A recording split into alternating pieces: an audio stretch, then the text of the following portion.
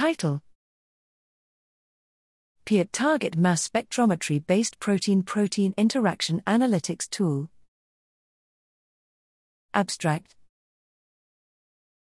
Motivation: the formation of protein networking is critical for understanding the biological functions of proteins and the underlying mechanisms of disease.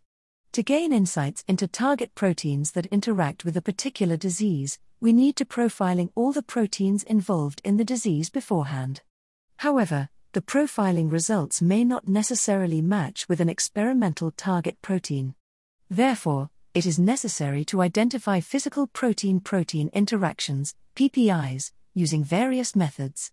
The cross-linking mass spectrometry, XLMS, method is a representative approach to identify physical interactions between proteins, but there are many challenges in calculating theoretical mass values for application to target mass spectrometry.